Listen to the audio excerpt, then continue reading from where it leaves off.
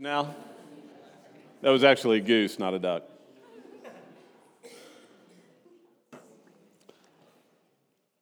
Is this on? We're recording. Welcome, everybody. In 1955, my dad won the Missouri Valley World Champion Duck and Goose Calling Contest. And he won many subsequent World Champion contests for duck calling and goose calling. As a matter of fact, he made his living for almost 2 decades traveling the country, selling his own duck calls, goose calls, and water skis. Back before the invention of fiberglass water skis, all the water skis were wood. And he had the largest water ski manufacturing company in the South. And so he would travel and he would MC boat and motor shows and outdoor shows, and he would sell duck calls and water skis. And I remember I was maybe third or fourth grade. It was elementary school, somewhere in the middle of elementary school. And I brought my dad for show and tell. Like, not his duck call, not his water ski, but him. Because he was my hero. And he could do these amazing things. And so even though he had taught me how to call ducks and call geese and taught me how to water ski, like I couldn't do any of those things nearly as well as he could. And I can remember at that time wanting everybody that I knew, all my friends in school, to see my dad. I didn't want him just to see the duck call. I didn't want him to see just the water skis. I didn't want him to see just personality. I wanted them to see my dad. He was what I brought for show and tell. This week, we're going to look at a text where I think in a very similar way, Peter and John encounter a situation and everybody starts looking at them and they're like, no. No, it's not about us. It's about him. Don't look at us. Look at him. So pray with me as we begin this week.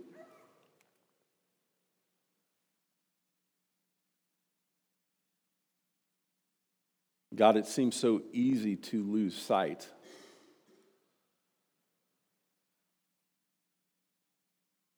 to think we're seeing when we're really not, to think we're hearing when we're really not, to think we know when we are totally ignorant. And this weekend, when we remember those who have given their lives for the freedom of this country, we also remember all those who have gone before us, this great cloud of witnesses who have handed us what we have, who we receive from. God, prepare us now even more to hear your word, to really hear it. Prepare us to see you in it, to really see you. And to know you, God, to really know you. We pray this in Jesus' name. Amen. So, welcome to Grace Church. We don't always call geese to start worship service. May become a thing. I don't know. Maybe that's how we'll do it from now on. Y'all responded really well. My name is John Ray. I'm one of the teaching elders. We do not have Facebook Live, but we do have the podcast being recorded, so welcome if you're listening on the podcast with that on this holiday weekend. This summer, as a church, we are working our way through the first part of Acts. And what we've seen so far is this group of believers, this group of followers of Jesus, who encounter the resurrected Jesus, who receive his commands, who are learning how to obey, not perfectly. As we've already studied some, there may have been some missteps along the way in their obedience, but as a whole, they are learning how to respond to the new reality that the kingdom is in fact among them, that the world has in fact changed, and that change is permeating every aspect of their lives and of society. And so at this point in our story, the group is together. Pentecost has passed. All these people who have come into Jerusalem for that celebration and who responded and were added to the church, 3,000 on one big swoop. We don't know how many others after that. But they've decided to stay there in Jerusalem. And they are meeting together. They are sharing meals. They are meeting each other's needs. They are holding things in common. Nobody has a need among them. And they are going to the temple daily for prayer. And that's where our story picks up. We don't know exactly how long it's taken between the Pentecost of the coming of the Holy Spirit with the tongues of fire and the adding on, but a period of time has passed. And it says, one day at 3 o'clock in the afternoon, Peter and John were on their way to the temple for prayer meeting. Now let's just pause as we start here, and I'm just going to read it as a story again. If you want to follow along, this is Acts 3, and I'm reading from the Message. In our teaching team this week, we talked about how different Peter and John are going to appear here from the Peter and John we encountered when Donnie taught a few months ago, who were in the boat scared on the water. How different their approach to the miraculous seems. Whereas before, as they were learning, as they were fresh, young disciples of Jesus and wanting to experience miraculous things, maybe for their own gratification, maybe to show off, maybe because they understood it differently. Here, they have a totally different relationship to the miraculous workings of the Holy Spirit of God. And if we don't really understand the importance of that, we miss so much of the power of Scripture.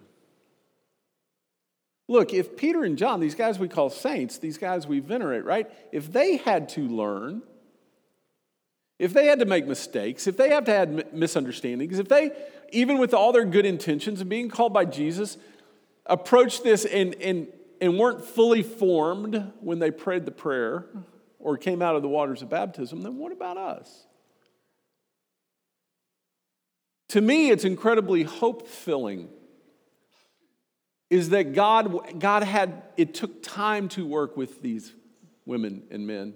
It will take time with us. But it's fascinating to see the change in their demeanor and their approach here as compared to just a few months ago when we were studying them in Acts or in Matthew. So let's continue with the text. At the same time, there was a man crippled from birth being carried up. Every day he was set down at the temple gate, the one named Beautiful, to beg from those going to the temple. When he saw Peter and John about to enter the temple, he asked for a handout.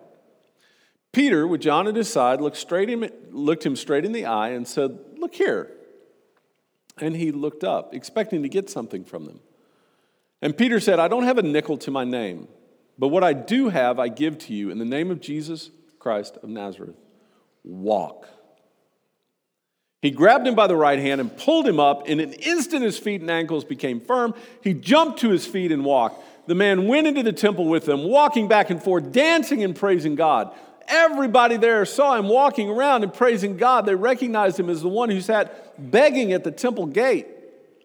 Beautiful, and they rubbed their eyes, astonished, scarcely believing what they were seeing. The man threw his arms around Peter and John, ecstatic. All the people ran up to where they were at Solomon's porch to see for themselves. When Peter saw his congregation, he had a congregation. I like that. He's like, okay, I got a group. He addressed the people.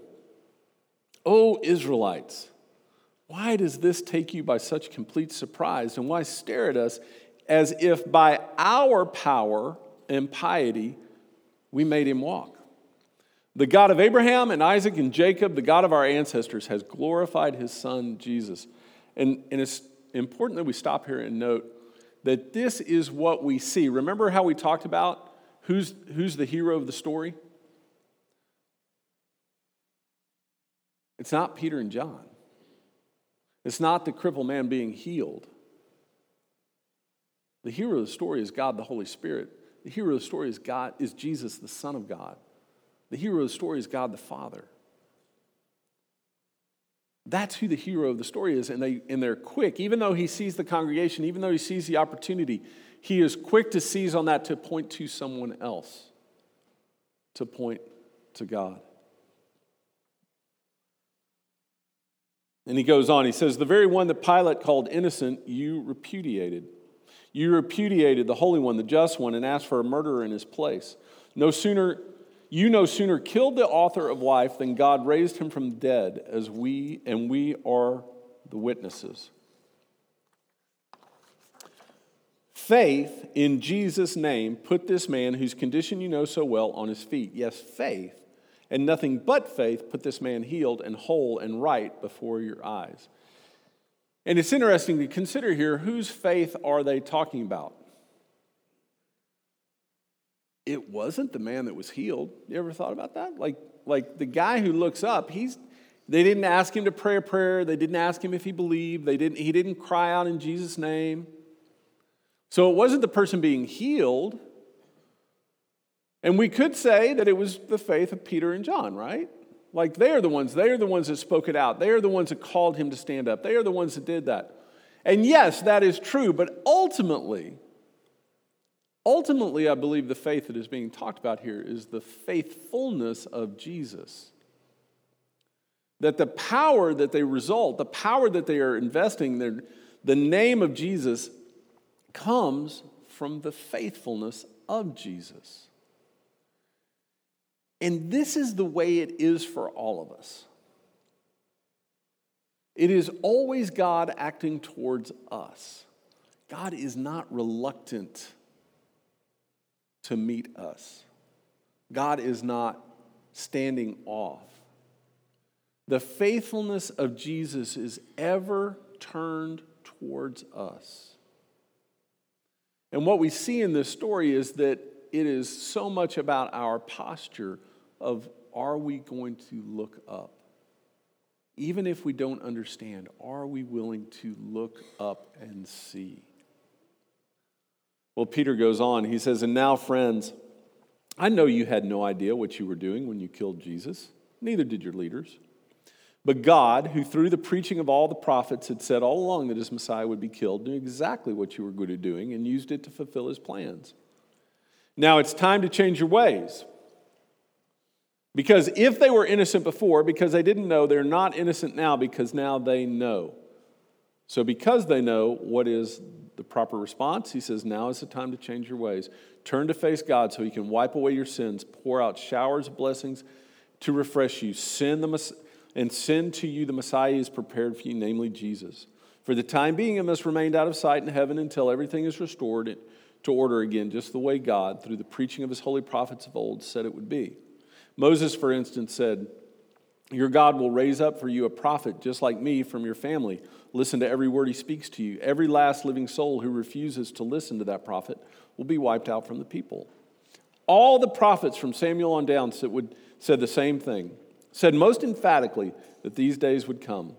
These prophets, along with the covenant God made with your ancestors, are your family tree. God's covenant word to Abraham provides the text. And here we go back to what we've studied as the Abrahamic covenant. By your offspring, all the families of the earth will be blessed. But you are first in line. God, having raised up his son, sent him to bless you as you turn one by one from your evil ways. God is doing what God said God would do. The big question throughout Scripture that was asked then and is asked now and will be asked until God sums up all things is, can God be trusted? Is God really going to do what God says God's going to do? The people then were asking it. People now are asking it. And that's why the answer, when it came through Jesus and the church, here we see the evidence that the answer is yes, God can be trusted.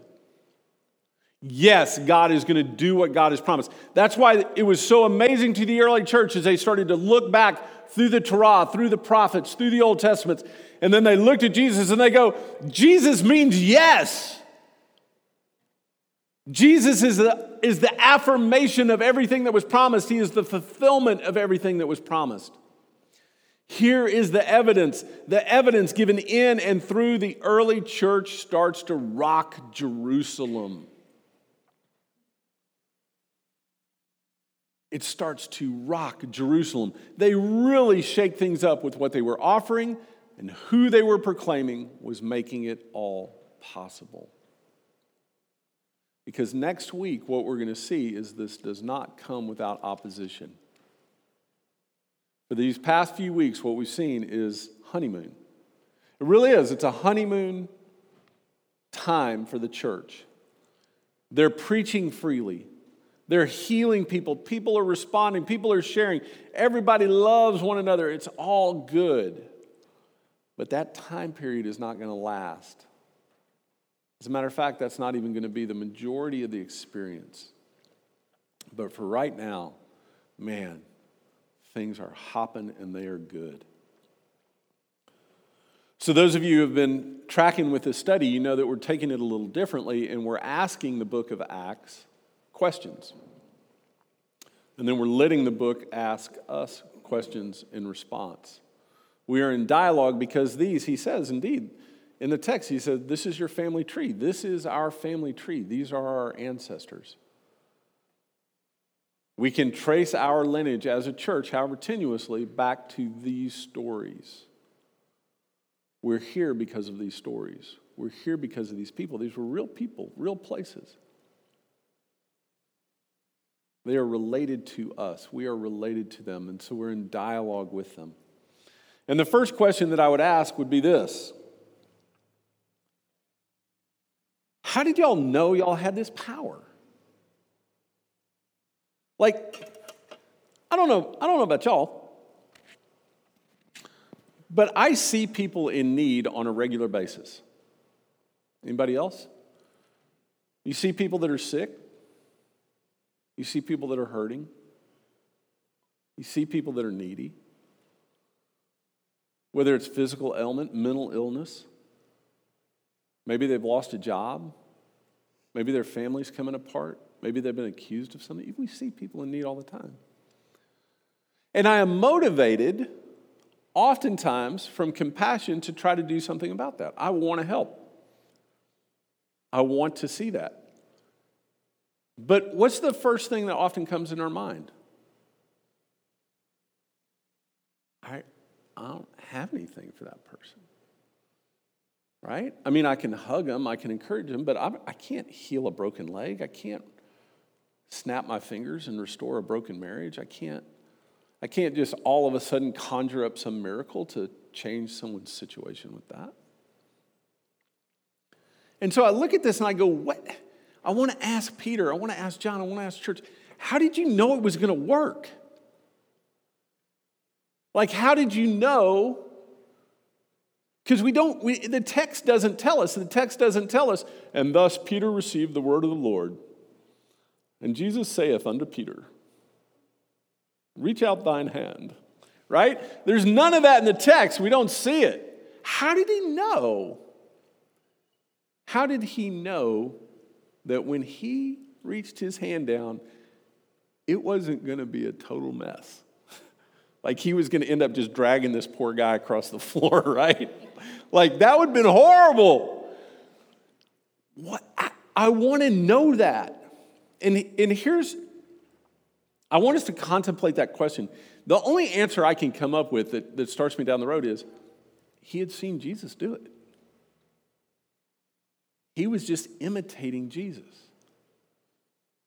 I don't think he got some kind of electric vibration going through his body that told him the healing power was switched on, you know? Like, I think he was risking. I think he was willing to be made a fool. I think he was willing to be wrong. But he had seen Jesus do it. Jesus said you could do it, so he tried it. Well, if that's true, then they ask us, I think Peter asked us the question, what power are we operating from? how are we making our decisions? Like when we do encounter the people in need, we do encounter the people in crisis, we do encounter these things, what am I tapping into? Who am I imitating?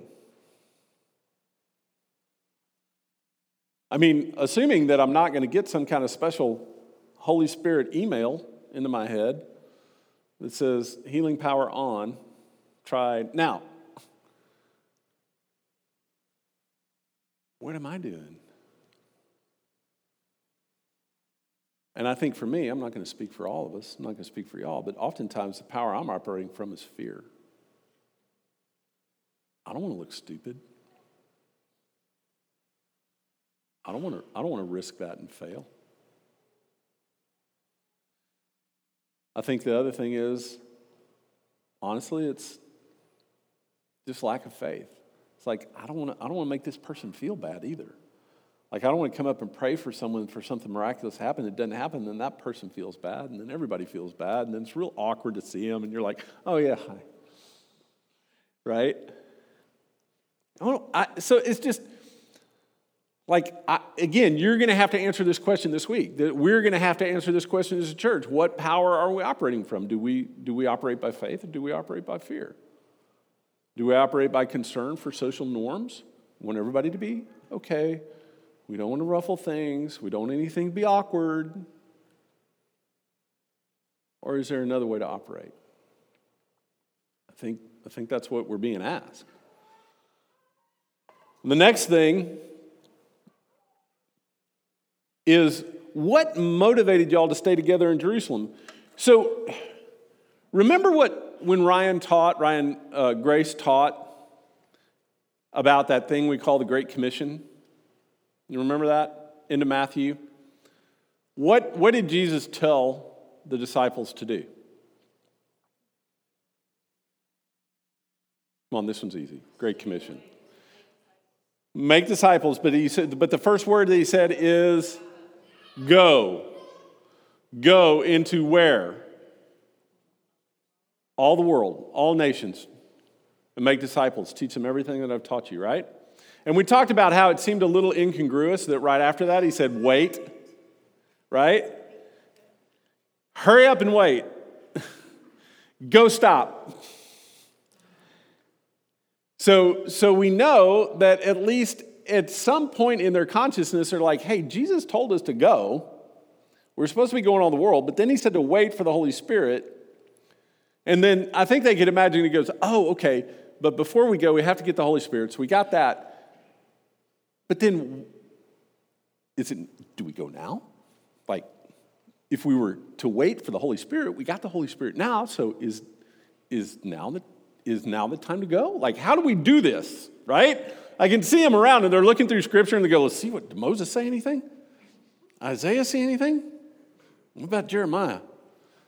You know? Like, how do we figure this out? How do we do this? I want to ask him,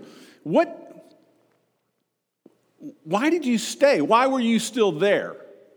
If Jesus said, go into all the world, but wait until you get the Holy Spirit, and they got the Holy Spirit, why are they still in Jerusalem? I don't know. I kind of think they were still in the honeymoon, honestly. I think it was still so good. I think they were seeing all these people come, and they were seeing the healings and stuff, that it was natural just to kind of like, hey, let's put down roots in Jerusalem. Like, this is going well. Why leave a good thing? I think that may be part of it. But then it begs the question, well, how are we making our decisions? Are we making decisions because it's easy? Like it seems good here? And we're staying because of circumstances? Or are we staying for something different? Why? How do we make those major decisions in our life? What do we do? How do we do that? Because what we're going to see is that as we continue with this story is that a lot of the decisions for the people in Acts are made for them. There is some conscious obedience where the Holy Spirit will come and say go, and it'll direct and they'll go and do. But a lot of the movement of the church in Acts comes from external circumstances that force them to make changes with that. And I think we need to reflect and say, if we have the choice, how are we making those choices? And then the last thing I said I would ask, or I feel like we would be asking Acts, is what is it ultimately that y'all were offering? Right? The people are coming. They're showing up. Miracles are happening. Jerusalem is being stirred up. What is it that they were offering? Well, I think it goes back to the same thing I was offering at Show and Tell, which was my dad. Like, I think they were really offering Jesus. For all the stumbles, for all the false starts, for all the ways they may have misunderstood, I really believe the early church, it was all about Jesus. They were offering Jesus. And of course, that begs the reciprocal question, then what are we offering? When people come to Grace Church, what are we offering them? As Grace Church, as we go out into Fayetteville, into Springdale, and Bentonville, and Rogers, and Siloam, what are we offering? What message is our life, our collective life, proclaiming to this area when we go? You see, the early church, they were not offering hypothetical answers. They were not offering platitudes for living your best life now, or esoteric options for enlightenment. They were offering community, healing, provision, here and now. They were offering the opportunity of living in the provision and promises of God. They were offering Jesus, flesh and blood Jesus, not idea Jesus, not philosophy Jesus, not religion Jesus, person of Jesus. Is that what we share? Or do we share ideas about God and Jesus? Strategies for people to get their lives together and be good. Instructions. Those are all important, but it's not enough. You know, there's a big difference. Jane and I, obviously, we've traveled quite a bit all over the world and trying to find our way without GPS and without maps in different places. And we have this joke in our house whenever you ask directions, you just say, it's 5 minutes, right? Like, because especially in Russia, you would ask, how long is that? And they'd say, it's 5 minutes. Whether it was 5 minutes or an hour, it was just always 5 minutes down the road, right? It's 5 minutes. And we all know, I think most of us have had that experience of someone sitting down to offer us complicated instructions. Go down here, turn left and go, and then turn right and do this. Versus the person that says, hey, just follow me. I'll show you. Jump in the car, I'll show you. Well, as a church, we have that choice. To our area, to our friends, we can say, hey, here's how you follow Jesus. Go down here, follow this, do this, follow these rules, look like this, smell like this, eat like this, worship this way, believe these things. Or we can say, come on. Come with us. I'll show you. We'll show you. Come be part. I can't explain it to you. It's too difficult. I don't even know how to explain it. Just come be with us. Come be part of what we're doing. What is it we're offering, Grace Church? I want to end with this as the worship team comes up. We've got some great resources that we're working through with the teaching team this summer relating to Acts. And one of the commentaries, Matthew Skinner says this. He says, the preaching in Acts does not threaten future punishment or suffering for non-believers, The negative outcome mentioned in the sermons is the prospect of non-participation in the people of God and the blessing they enjoy. This is not hellfire and brimstone. This is Peter literally saying, don't miss it. Don't miss the blessing of the community. He goes on to say the communities that form Acts take on crucial importance for our understanding what it means to discover God. Even though it can be easy to overlook the communities because of the heavy attention the narrative gives to Peter and Paul and others who occupy the limelight, these individual speakers all represent larger groups. And Jesus resides in these groups. Jesus is settled in among humanity, still working, still saving. We find him manifest in the Christian communities, or at least we're supposed to. Are we offering Jesus? When people walk into our communities here, is that who they find with that? I think that's the question Acts is asking us this week. So we're going to take some time now to reflect on this, to consider it. The past few weeks we've been doing something, especially, it's interesting when we have all the kids in here, it looks kind of full and all the kids leave and it kind of spreads out. So as you come up and take communion, we'd ask you don't have to, but if you could stay close, sit down closer for the remaining time of worship. That's a big part of the ethos. It's a big part of the practice of Acts. It says they were coming together. We can tangibly represent that. Is come up, grab the elements, and then sit close for the remainder of the service as we do that. Jeff is also going to lead us in a time of reflection specifically over the things we've considered today. Towards the end, we'll take up an offering, just as sign and symbol that none of us here is without something to give, and none of us here is without something to receive with that. Our table's open to all who are seeking Jesus, all who want to find Jesus, to be nourished by Jesus. Thank you for being here this morning.